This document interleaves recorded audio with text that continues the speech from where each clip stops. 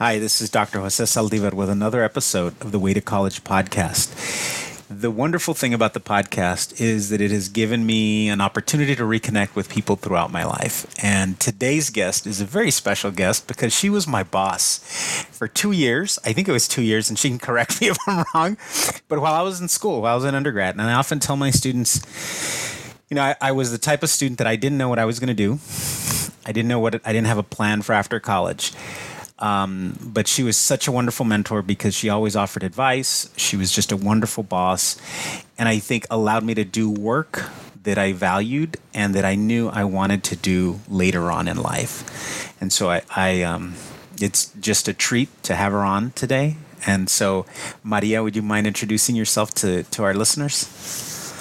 Yes. Hello. My name is Maria Fernandez.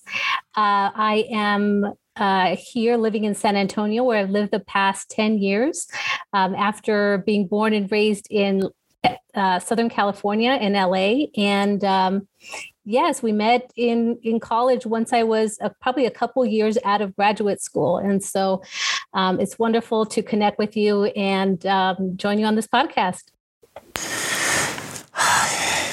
It's been a while. Yes. And so, Maria, treat this like, like we're just having a natural conversation. So, don't worry about that. Maria, I always ask all of my guests the same question to start. And so I ask them, if you had to go back and identify the starting point of your educational journey, what would that point be for you? Ooh, I think one of my most vivid memories was third grade. So in third grade, so I grew up in Los Angeles in the LA Unified School District. My parents had immigrated from Mexico, and there's a long history of generations going back and forth, but I would consider myself a first generation student. And back in the day, I was in a program called ESL, English as a Second Language. So, English language learner and so forth. And so, so it was third grade. And I remember in first grade and second grade, I would be in the highest reading group in the mainstream class. I would always get good grades. I'm the oldest of four. In the mainstream English class. And every afternoon or several afternoons, I don't remember, in the afternoon, I would get pulled out. And I would get pulled out of class for ESL. So there were a few of us students that would get pulled out of class. And I didn't understand, because sometimes in the afternoon, some of the funnest things happened in my regular class. And there were my friends, and I was getting pulled out, and I was doing things that I already knew. And so, but I knew it was ESL. It was for kids who didn't speak English well, I guess, right? That's kind of with a third grade brain I knew. And so I told that teacher, I said, I don't need to be here anymore. I remember telling her, and my mom is pretty outspoken, and, so I think I learned that from her. I said, I don't need to be here anymore. I want to go back to my class. And she said, well, the only way that we can get you out of the class is to test you out, to know that you can be in the class with your peer, with your other students and with your friends. So I went home that day. I don't remember the details of this. My mom kind of fills in some of this. Is that I went home and I told my mom, you need to talk to this teacher because I need a test out of ESL. So my mom didn't know what the process was. She didn't know that she had to proactively do that. She knew I was doing well in school. And so, fast forward, and I was able to test out. And so by the time I started fourth grade, I was, back in the mainstream class. And I mean, now that I think about it, there's just so many lessons in there, right? But I think for me, was that my parents, they wanted me to get an education. That's why they came to the US, right? They wanted better for me, but they didn't know what the school system was like. It was, a third grader who had helped, they took everywhere to help them interpret and translate at all these, public offices and things like that, to let them know that I was not in the class where I should be. And so I think, later as I think about the rest of my education, I think that was a point where it was so clear to me that, what needed to happen, I had to advocate for myself, because, systems weren't set up to support students like me. So I knew that's when, it became clear I was different. It became clear that I could do really well, and I still had to prove myself in another setting, right? So lots of lessons there.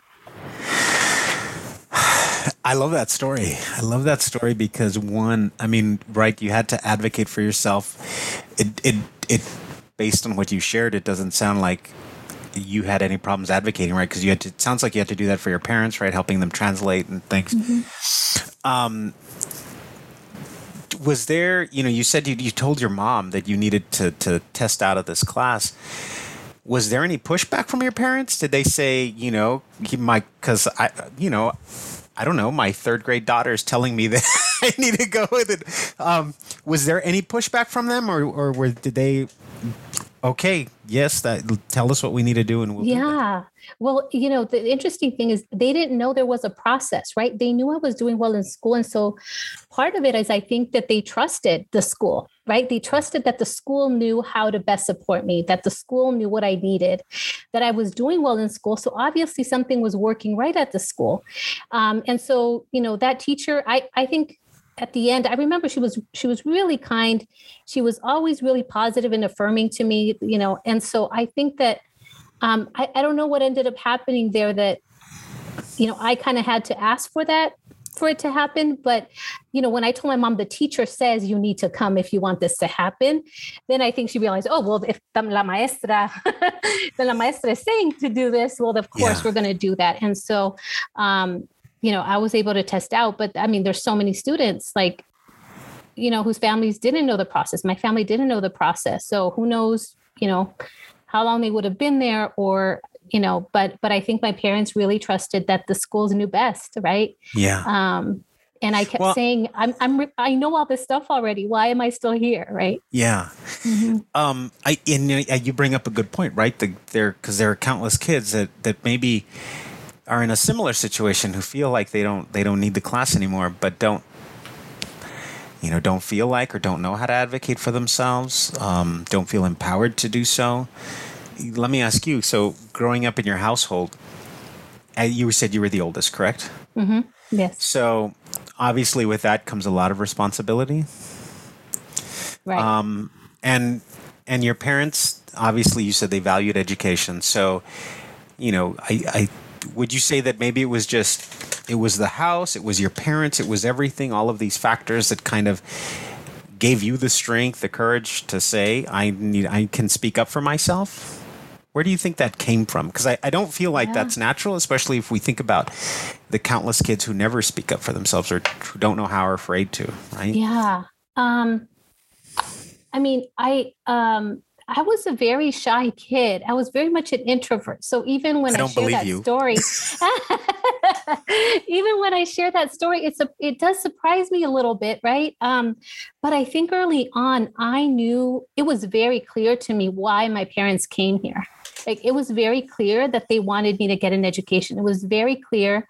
My father, who passed away a few years ago, he was a gardener. He was a landscaper. My mom was a housekeeper.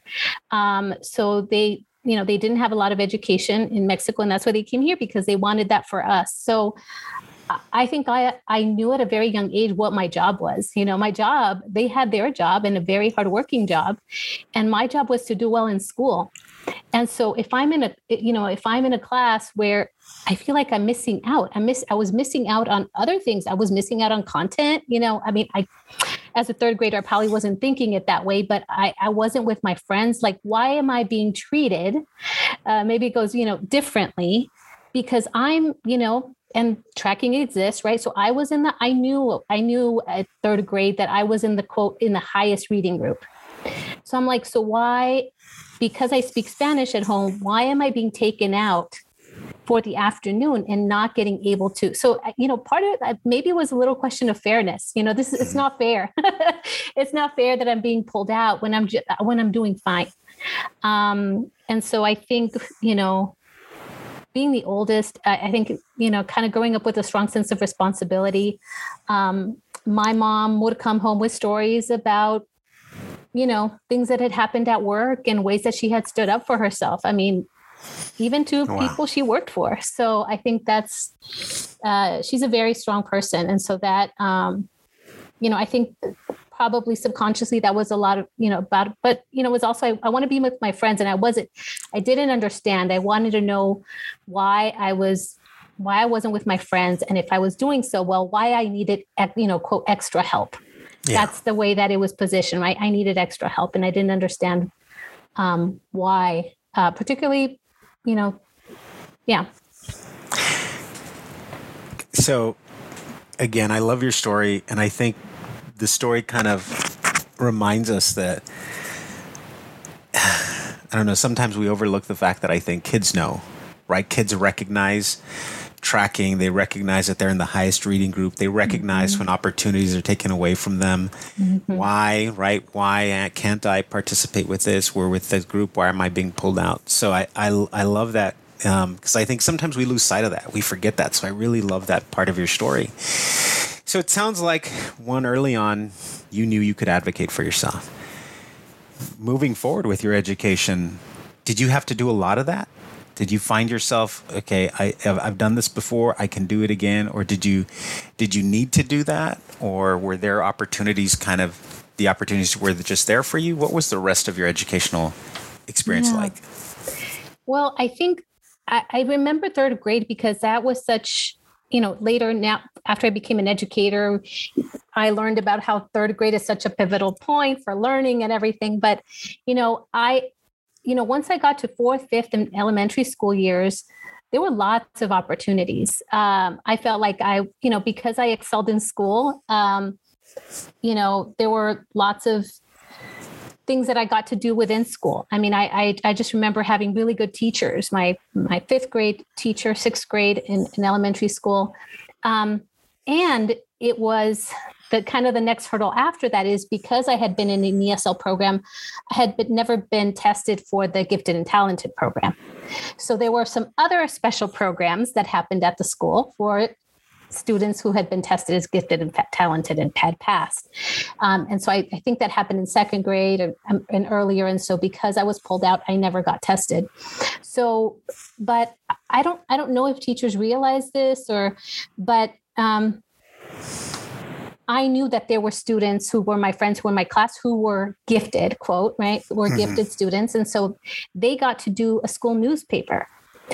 I wasn't in the gifted program, but I want to do the school newspaper. I don't remember if I ever advocated for that, but I was invited by the teachers to be a part of that. So I ended up being the student who wasn't in the gifted program, but ended up doing the things the gifted students did, right? Yeah. And so that was fifth and sixth grade. By the time I got to seventh grade, and actually there was one more piece when my elementary school was K through 6. My sixth grade teacher, I think she realized some of the systemic issues that were going on. She said, when you go to sixth grade, you're going to start to be put in different in classes based on how well you do. And that's going to set you up for college. So I'm going to write a letter of recommendation to your counselor to say that you should be in an accelerated program. So, wow. So I remember this teacher, Ms. Gouze, and she wrote that letter. She said, I'm going to send it to the school. And she gave me a copy. So when I go to middle school and I look at my courses say advanced, but they don't say honors. And that's another time where I went to the counselor, and I still remember his name. I went to the counselor and I said, well, I got this letter of recommendation from my sixth grade teacher. I should be in the honors classes. He says, no. She said you should be in an accelerated program, not in an honors program. So I was kind of in somewhere between regular classes and the honors classes. And it wasn't until seventh grade when I was in a kind of at an advanced math class, but not pre-algebra, because we also know that once you're in eighth grade, if you're not in algebra, you're not on track to go to college at the time. And so it was seventh grade. That halfway through the year, my seventh grade teacher, Mr. Decatur, I still remember his name, and he was a wonderful teacher, and he said, why are you in my class? And I said, what do you mean? He's like, why aren't you in my pre-algebra class? And he's like, so I was doing well in that class and I wasn't in pre-algebra. And so long story short, he requested to have me tested for the gifted and talented in 7th grade. Wow. So I passed, I got tested, and the counselor still decided, he said, it's midway through the year, I'm not going to move you to pre-algebra. So this teacher, Mr. Decatur, gave me pre-algebra work and sat me in the back of the room for the rest of the year. Wow. Fast forward, by the time I'm in 8th grade, then I somehow people were convinced. So I was in algebra, I was in honors classes, and that set me on the course, right, to be on a different track. So by the time I got to high school, I was in AP courses, and I was one of 2 Latinas in a school that was very racially and ethnically diverse. We're talking about LA County here, but still within that, it was very stratified by race within that. So long story short, it has been these moments of just seeing, wait a minute, something doesn't feel right. And, it's teachers who are advocating, or me who is advocating, or luck, frankly, right? It's like the system, it's the few that are getting through. Yeah. That's what's happening. So Maria, a couple of, I did an interview, one of the interviews that I did, and I haven't aired it yet, but my guest, who's a classmate of mine, and he said he was doing he was applying for an internship while in college, and that they asked him how come he had gone to Stanford, but his brothers hadn't. And his brothers, I think he had 2 younger brothers, hadn't gone to college, weren't attending college. And he said that he responded, he said, I guess I'm lucky. And he said he didn't get the internship, and he thought, well, maybe the answer they were expecting was, well, I worked really hard and I did this and this and this. And he said, sometimes we're lucky. Sometimes we have people that intervene in our lives, people that see potential in us, maybe more so than we do. And I love your story because I think a number of things happen, right? You said exactly, you advocated for yourself. You recognized when you weren't being allowed, right, the same opportunities as your classmates, but then you also still needed some of those adults to say, why aren't you in my pre-algebra class? Why aren't you, right? And so recognizing that, you could have sat quietly and done your work and been a diligent student, never questioning anything, and you wouldn't have had the opportunities that you've had. Mm-hmm. So I appreciate, you taking us through and talking about, right, the people and then the actions that you took. Because I think sometimes we overlook that. So I appreciate that. Thank you. Maria, you're having some opportunities created for you. You're creating opportunities. People are helping you create those opportunities. But you also mentioned at the beginning that you're a first generation student. Yes. So was college always part of your plan? As you were thinking about it, your 6th grade, 7th grade head?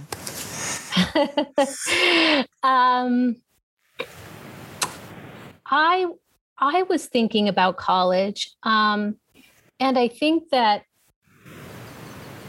I didn't know where. So where I lived, my parents moved to the west side of LA. That's not where many of my relatives lived. And they rented an apartment. So, 3, then eventually 4 children. We lived in a 1-bedroom apartment because my parents wanted us to go to a good school. Right. So we know that where you live matters. And so living on the west side of LA, schools are more resourced and funded. And so they made a decision that they weren't going to try to buy a more affordable house somewhere else, that they were going to rent, that we were going to be living in a smaller place, but that their kids were going to get a good education. And so why do I say that? It just, for them, it's always been, education has been, so much the driving force, in and they, what I want to see for myself. So to your question about, was college always in mind? The other thing is when I don't think I thought too much about college. I just wanted to do well in school. I'll put it this way. I wanted to do well in school. I wanted my parents to be happy. I wanted to work hard. I knew that I wanted to be able to have a job where I didn't have to work like they did, right? They worked so hard, a lot of physical labor. They were tired. My dad would have to soak his feet when he got home. My mom too was, cleaning all day.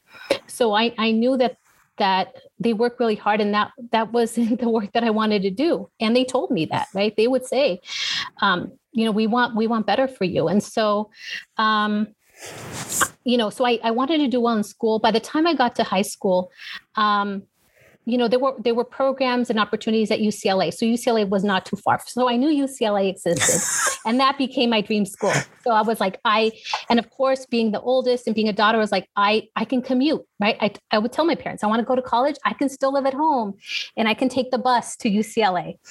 So I knew that's where I wanted to go. I think my parents, they wanted me to do well, but I don't know that they knew what pathways existed for me. I think for them, it was like, okay, great. Graduate middle school. Awesome. Big celebration. Okay. Graduate high school, right? They never graduated high school. So for them, that was a big deal. So to go to college, I think that was beyond, kind of their dreams. My mom has siblings who went to university in Mexico, but she was the oldest, and she ended up sacrificing her own education to support them. So, I think she understood the value of that. And so, yeah, a long story short, it was definitely, I knew like I want to go to UCLA, but I didn't know what was out there until I started applying for colleges and, getting letters and things like that. UCLA is not a bad dream school.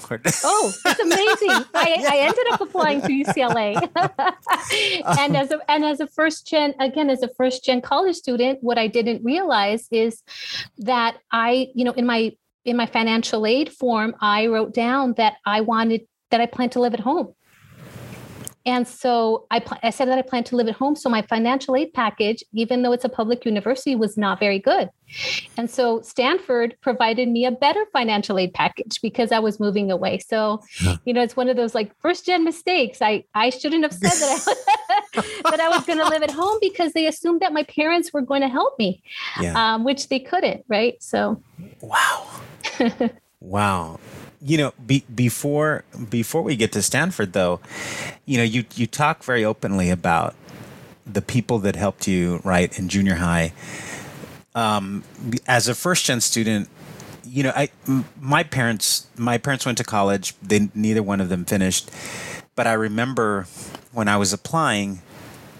When they applied, it was just a different process, right? And even now it's crazy the sort of the machinery that it's become, right? But for you as a first-gen student, did you do that on your own, or was there somebody or folks that helped you? Because, I remember feeling overwhelmed, and had it not been for one particular person, I don't know that I would have applied where I did. Yeah. Were there any people like that in your life?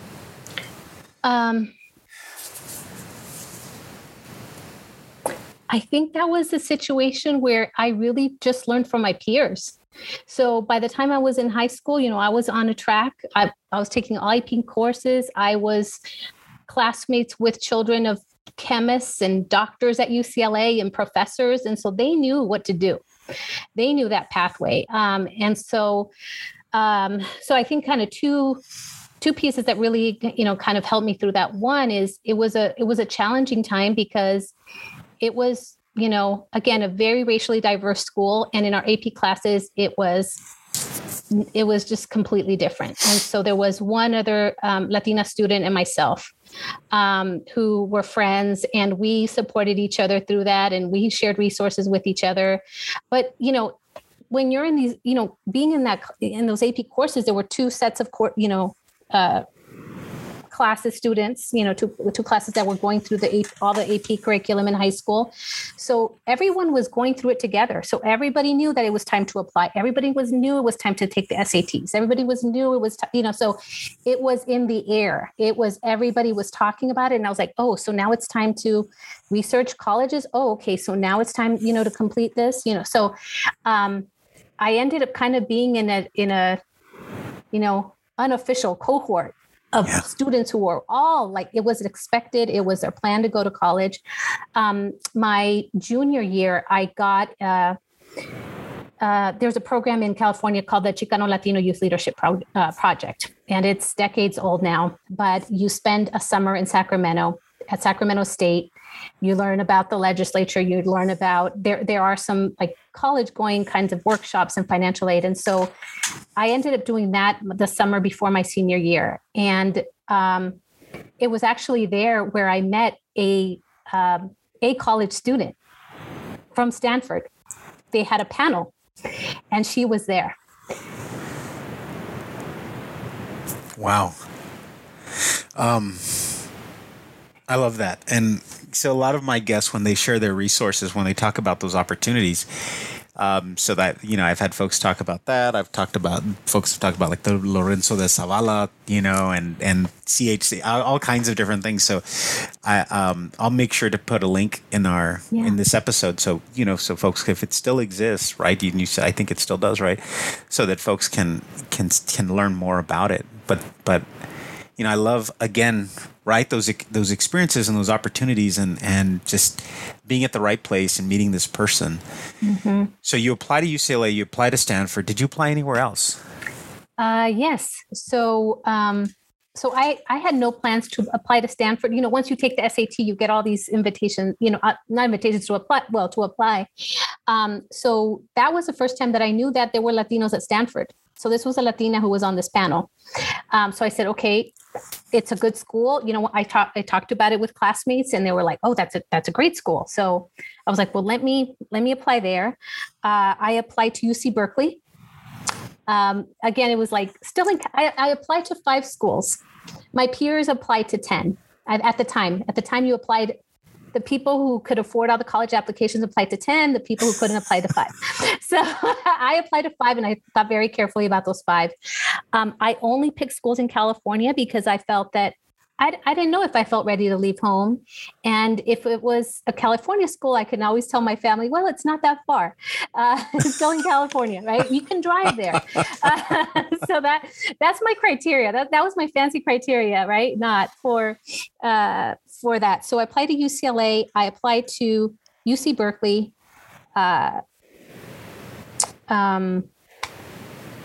Stanford. I applied to Loyola Marymount University, which was a small school that wasn't too far from my house. And so it was like, okay, I that's a fine school. I can go there. I can commute. That was another school. I was like, I can commute. And then every time I was getting these brochures, right, after taking the SATs and I was looking through everything, I learned about Claremont McKenna. And Claremont McKenna is just a bit outside of LA. It's a small liberal arts, the Claremont colleges. And so I was like, well, it's a little far from LA. I clearly can't commute there, but my parents can visit me and I can visit them. And it's a really great school. And maybe it's a smaller class size, right? I somewhere I had read, like, you want to have variety, right? So I applied to the big UC Berkeley, right? The huge school. And then I was like, well, maybe a smaller environment is for me. And so I applied to those 5 schools and I got into all 5 schools. Wow. So now you've got a decision to make, right? And so here you are, first gen student, making, deciding in some cases, I'm going to apply to these schools because they're close to home and I can commute. Right. What was the ultimate deciding factor for you? I think I've always been, and sometimes this is thought of as kind of a bad word, but I think I've always had that ambition. Like I want to do well, and I want to do the best and get into the best, right? I want the best. I worked hard. My family worked hard. I want the best. And so when I thought about them, and again, they're all amazing schools, but I was like, well, Stanford is the best school. And my worry that there wouldn't be people like me there. Well, that was proven wrong, right? The summer before. So, and I went up to her and I ended up getting to know her. I ended up by the time I ended up being a freshman at Stanford, she was a senior. So I did get to know her. And so I think I wanted to go to the best school. And then the next thing was financial aid, right? So as much as I loved UCLA, that wasn't going to work out because, I was like, is there a way I could change my mind and say, I'm going to live on campus so I get a better package? That wasn't going to work. UC Berkeley, also decent financial aid, but not as good as Stanford's. And then Claremont McKenna, I think I may be corrected, but I want to say Loyola Marymount might have been a full scholarship, or it was very good. So there were so many reasons for me to have said yes there. And then Claremont McKenna's was comparable to Stanford's. So at the end of the day, it was that. And I deliberated a lot. I think my parents were torn. I think when they told people that I got into Stanford, and people, other people knew, when people she worked for knew, and the look in their face, they realized, right, that it was a great school. And so I think by then they knew that was la mejor, right? That was the best school. And I think they also felt torn because I was the oldest. They knew that they couldn't just fly to visit me. They couldn't just, my dad worked long days. They couldn't just fly me back. And so, they were very clear that they supported whatever decision I made, and that I also made that decision knowing that that I was, they could help me with what they could, but I was going to have to do it on my own. In terms of these other expenses and things, right, that tend to pop up. And so I waited until the last day. You get the postcard where you commit. I waited until the last day because I couldn't decide. And I almost picked, I said, well, maybe I'll just go ahead and we'll figure it out, and I'll go to UCLA, because UCLA was like the second best school. And so I ended up, it was the last day, and it had to be postmarked by midnight. So my dad, I finally decided, and I told them, and I remember it was crying, but I knew it was the right thing. So my dad ended up driving me to the post office by LAX, by the airport, because that one, it like closed at midnight. It was the one that went the longest. And so I could still get my card postmarked by the deadline to say yes. Wow. So I waited till the very last day. I love that. So you go to Stanford. Yeah. What was that transition like for you? I guess it was exciting and it was hard. It was like both feelings at the same time. So one of the wonderful things is that my freshman year, I was, except my dorm was Casa Zapata. So it was the Chicano Mexican-American theme house at Stanford. So it was amazing to go and see so many Chicano and Latino students. It was wonderful to see the resident fellows, Jose and Cecilia Burstiaga, Tony, just wonderful people. He an artist, she an amazing administrator and educator, to be kind of my parents away from home. And, my dad, he flew up with me, and they said some wonderful things to him to kind of, for him to feel like he could trust that I was going to be okay. And so I think when I think back, if there's any dorm or any place where I feel like I landed in a great place, was there. So I think that was wonderful. But it was still very hard. I wasn't, and even though I had, having been in very segregated classes in high school and being, in white dominant spaces kind of all my life, in different ways, it was still a bit of a shock. It was still a shock to see the wealth, to see the privilege, to see how everyone there was super smart. So all the being away from home. So all those things were hard. And at the same time, I think it was just, I think I started off in a great place that was very supportive.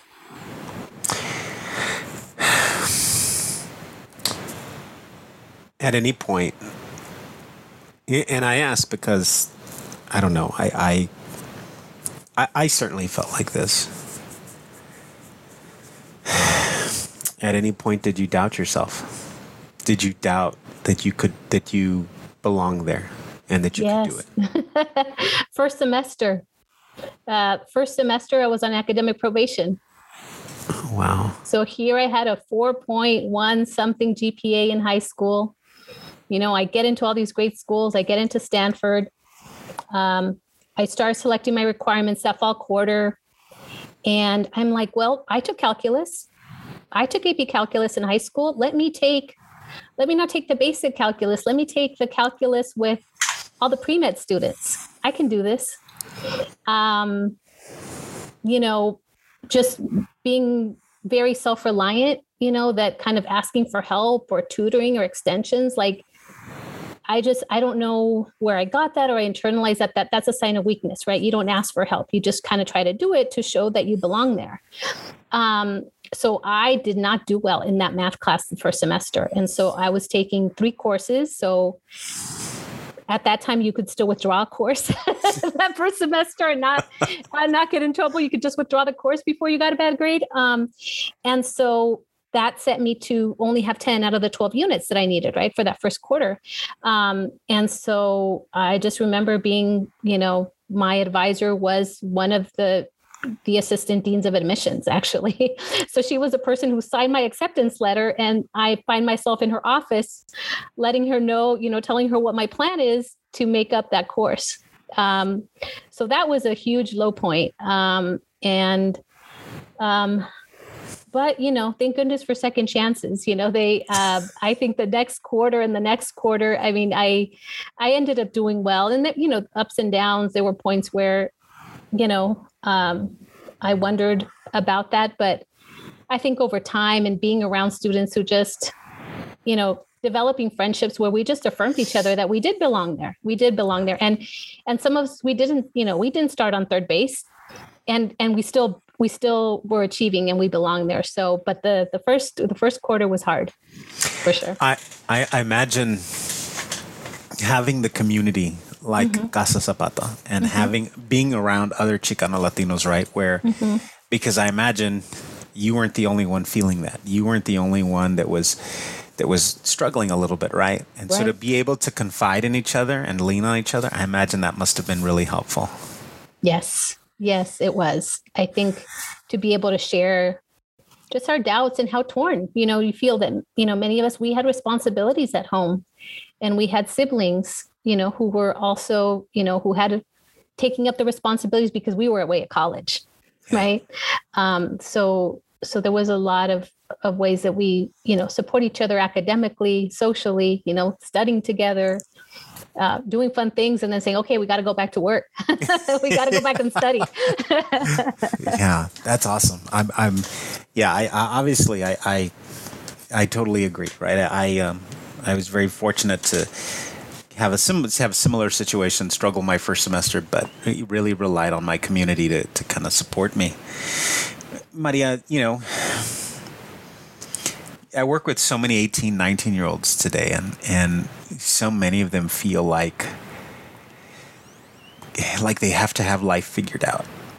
I've got to know what my major is. I've got to know what I'm going to be doing. I've got to know what I'm going to do 10 years from now.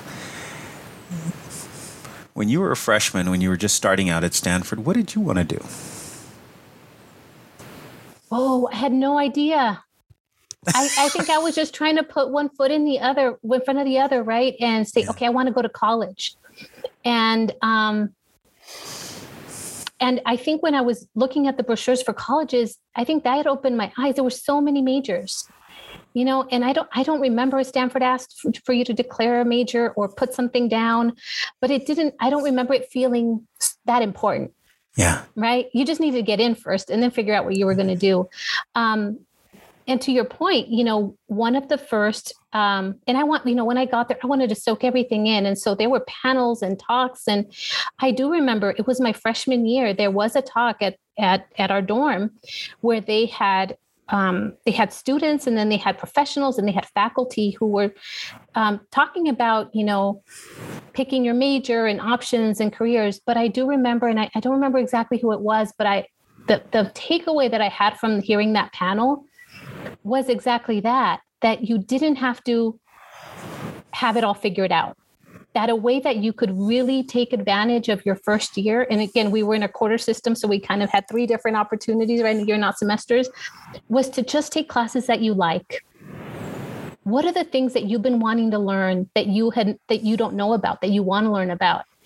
And so I don't know why. I think I was like, well, Stanford is great and Stanford knows everything. And I just took that, even though people at home were like, well, what are you going to be? Are you going to be a doctor? Are you going to be a business person? There were all questions about what are you going to college for, right? Yeah. What are you going to do? Yeah. I really took that advice and I said, I'm going to take classes that I enjoy. And I think that was one of the first times, you get that, you remember, you get the course catalog and there's so many courses, it's almost overwhelming. And one of the things that conference that I shared that I went to the summer after my junior year is that I did not know about my history. I did not know about Chicano history. I didn't know about African-American history. I didn't, there was so Native American history. There was so much that I didn't know. And there was a course, it might've been my freshman year. There was a history of Mexico course. I knew nothing, very little about Mexican history, right? Where my heritage is, my family is. And I decided to take that course. And my freshman and my sophomore year, sure, I took my, core requirements, but actually one of my first courses that I took my first year was Introduction to Chicano Life and Culture. So that was a course that also just opened my mind and said, wow, there is so much that I don't know. And before I knew it, there was a theme emerging from what I was taking. I love history. I love, kind of the social sciences, understanding the connections between economic development and history and social development and education. And so by the time it was time to declare my major, I was like, well, this looks like I might be an international relations major. I don't know if I'm going to travel the world. I don't know if I'm going to be, people said, so are you going to be an ambassador? When I told people, are you going to be an ambassador? I don't know, but I love learning this. Yeah. So I just grabbed onto that, maybe because I grabbed onto the ambiguity of that because I wanted to grab onto something, right? Because I didn't know what I wanted to do. And I had such a difficult experience with math. I think, who knows? I mean, I love astronomy. I love science. But, that was a path that I kind of ruled out early, for better, for worse, because I had such a hard, challenging experience there. But I love the courses that I took, and I went with, where my interest took me. I love that you said, folks at home were asking you, right? Are you going to be a doctor? What are you going to do? I remember, so when I was I think concluding my sophomore year, I had decided, and I told my dad I was going to major in Chicano studies. And my parents, God bless them, they were always very supportive. And of course, they were like, great, But of course, my father had to ask, can you get a job with that? And I was so sure, I was so confident, Maria, and I told him, yes, absolutely. Mm-hmm. I can do this and I can do this. But I think deep down, I had the same concerns. But I think like you, I really enjoyed learning about it. And I really loved the classes that I was taking and the professors. So I totally understand and relate where you were coming from. So you thrive at Stanford and you graduate from Stanford. And of course, just as people are asking you, what are you going to do when you're at Stanford? What are you going to do with that major? I'm sure people asked you, what are you going to do now? And what was next for you? Yeah. Well, I think by then I knew that I wanted to do something that was social justice oriented. I mean, just something in that, right? And I just really held on, the saying, think globally, act locally, right? Because folks would say, well, why are you studying? Why are you, studying about India? Why are you studying about France? Like, why are you learning about all these countries? And part of it is because I was able to learn, so much about the world, and that the world is bigger than the US, really. And that I live in the US, and there's a lot of inequities that I see that I wanted to address and I wanted to do something about.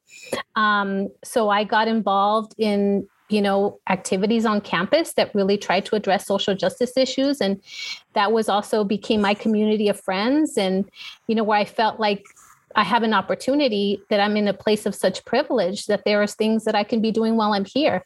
How do we open that path and those doors for the students who are going to come after us? Because even then, at that time, there were still very few Chicanos and Latinos on campus. And so I got involved in that. And so I knew that I wanted to do something social justice oriented. And the most concrete area that came to me was education. So by the time I was a senior, I applied to teacher education programs. And I still wasn't sure. I knew I wanted to do something in education. And as we've had this whole conversation, you see how pivotal, right, education has been in my life, and how can we change systems? I knew, but a little bit more about systems change by then. It shouldn't have to be luck. How do we really change the systems that students are going through in our educational system? So I knew I wanted to do something there. I didn't know if I wanted to teach, but I applied to teaching programs. And then there was a career fair. So there was a career fair for education. I think it was like graduate programs, maybe it was more broad. And I see a woman, Latina, standing under a tent for the Harvard Graduate School of Education. And so I go and I ask questions about the teaching program. That one I think is like 18 months or 2 years. I don't remember how long it is. So I ask about that, and she's an alum, and she tells me that there's different programs. There's one that's more, you don't have to go into teaching if you want to go education. You can learn about sociology of education. So she describes that there's so much of, to working in education than teaching that you can focus on. So, and her name is Frances Contreras. And so I met her. She gave me her card. I don't even know how much time we spent there. And by the time I left the career fair, I was like, I'm going to apply to the Harvard Graduate School of Education to their master's program. And I don't know if after I graduate, I'll ever have a chance. Life happens. We know, right, how, because of money or whatever, what might happen. I might never go back and get a graduate degree. So I decided to go ahead and apply right away. And so applied to those programs and got into Harvard. And, part of it a little bit for me, maybe still felt a little bit like an imposter, right? Because when I got into Stanford in high school, there were 3 of us in our school who got in. And the 2 other students who got in were never told by their peers that they got in because of affirmative action. And those were things that were said about me. Yeah. So I kind of carried that into college. And so I was like, well, if I get into Harvard, then it wasn't a fluke. Right?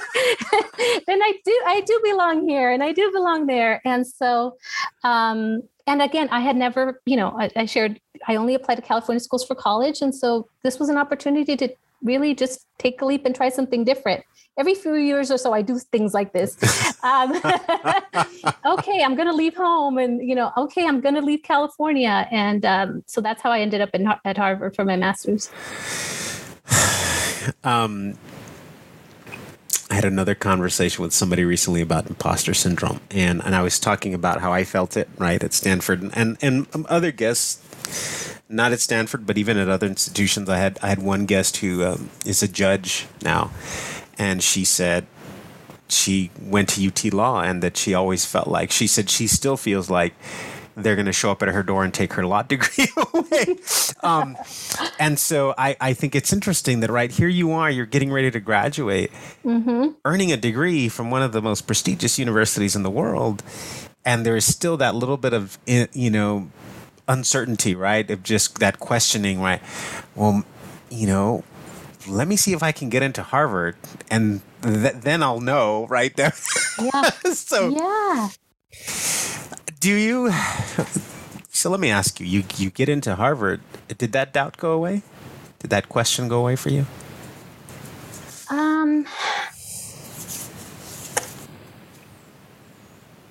I think it did. I think there was a small but mighty Latino community too, where I was like, oh, y'all are here too. Great.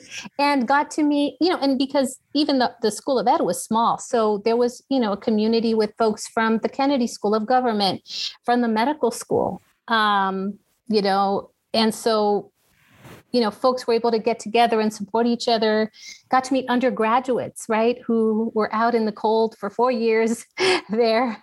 I think it did. And I think over time, I still grapple a little bit with the imposter syndrome thing, because so much I feel like I put on myself that this is something I felt, and it's something that like I created. And so I think, now I'm trying to give myself a little more grace when I think about having had those experiences. And sometimes where I feel like, I don't know how I feel in this space, is that, when you've grown up all your life getting messages that you're not good enough. I mean, it's not going to like flip on a dime, right? Yeah. To as confident you becoming yourself, and that you're great, and that you're deserving, and you're deserving because you're human, and you're, all those things. We're swimming in messages and structures that don't always recognize us and recognize our humanity. So when we enter into those spaces, like, it's hard for me not to think that realization like comes up again and say, oh, that's right. Yeah. As soon as I get really comfortable, I'm like, oh, that's right. There's still many spaces where we weren't meant to be in those spaces. And so now, here we are again, trying to figure out how to make a new space, how to challenge that space. And so I think, every once in a while, I'm starting to think more about, yes, I may be feeling a certain way about it, but it isn't like a fault or a deficit of me. It's like, this is what I'm walking into. Right. And so how am I going to show up? How am I going to show up in that space? Yeah. Things, you creep up, you're in a space where people that you've never known before, and people have titles, and you kind of need to remind yourself why you're there. Right. And all that. Or people don't look like you. Yes. Right. You walk into the room and you're like, oh. So, Maria, I want to be mindful of time, because sure. I know you don't, but you go to Stanford, you go to Harvard for your master's degree, and really, I want to fast forward a little bit, because I think, tell us about since leaving Harvard. Mm-hmm. I think you've had, multiple positions, different jobs, right? But we talked about, before we started recording the podcast, about sort of these themes. Your jobs have made sense. Tell us about that theme. As you reflect back on the work that you've done, what connects it all? Yeah. I would, my boilerplate answer usually tends to be, there's an education theme to everything that I've done. And I think that's true, right? It goes back to the story I shared with you today about, how important that is for me, and how I want the conditions to be different for students and for people, right, all students who came after me and who are coming after me. I think if you look at kind of the things that I've done, I would say, well, leadership development is a thread. So I work with young people. I work with educators, teachers, administrators, nonprofit leaders. So, those are kind of what I tend to share about the themes in that. But when I think a little bit harder, and we were, having a conversation about, is that, and it goes back to one of my first jobs where we met after I got my master's, is doing youth development work. And so much when we do youth development, because there's so many, deficit-based language that we have about young people, and young people are trouble, and they were pre-delinquent, and they don't know what they're doing. And we talk about youth development as how do we support young people, and how do we see young people from an asset-based perspective? And I think that's been what gravitated me to one of my first roles early in my career, but and also why, where my career paths have taken me is that I think through all the work that I've done, I want to help people see themselves for the wonderful people that they are, right? For the humanity, the humans that they are, for what they bring, for them to be able to tap into the great things about them, their strengths, to be able to see maybe places where they want to grow and learn, and then think about, okay, how do you make that happen? And so that they can have agency, that they can do the things that they want to do, that they can, make the dreams that they have a reality, that the changes that they want to see, that they do something with, right? So at its core, that's also leadership development. So, most of my work, I see myself as kind of the backseat, backseat supporter. Like I'm the cheerleader, like I'm there to, I do coaching. That's, some of the other things that I've done before is, and it comes from, in talking with you is, living into our own power and an ability to advocate for ourselves and other people. Because we, I think many of us, if not all of us, we want to be seen or heard or listened to or supported or be recognized as humans, right? With life and with purpose. And so I think in everything that I've done is just thinking about, how do we live into those kinds of things, and futures that we want to see. So whether it's working with young people or teachers, how do you realize, like, what is it that you want to do? What do you want to, what do you want to be different? And then what do you need? What do you already have to make that happen? So after all that you said, Maria, here's what I heard. Mm-hmm. I heard that you want to give people the same kind of voice and the same kind of power that you had as a third grader, right? To advocate for yourself and to speak up and to claim that space, right? So for you as a third grader, you recognized you were missing out. You recognized that you were missing opportunity, and you recognized that you deserved better. And so now here you are. You've come full circle, right? And now you're able to do that for other people.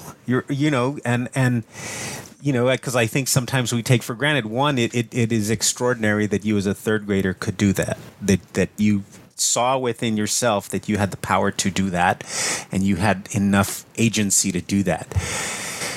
But there are adults who don't feel like they can do that and who don't know how to do that. And so for you to do that work, I think that's just phenomenal, right? To think that you're absolutely right. There has been this thread, this theme that has connected everything that you do.